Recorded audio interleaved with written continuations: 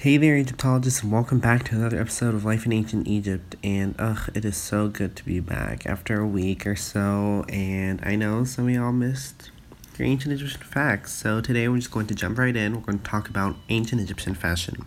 So, fashion in ancient Egypt consisted of clothes adorned with a variety of colors and precious gems.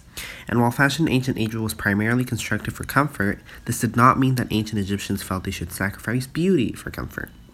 Scholars of ancient Egypt get most of their knowledge of Egyptian fashion from statues and wall paintings, although some examples of clothing were found in tombs and houses.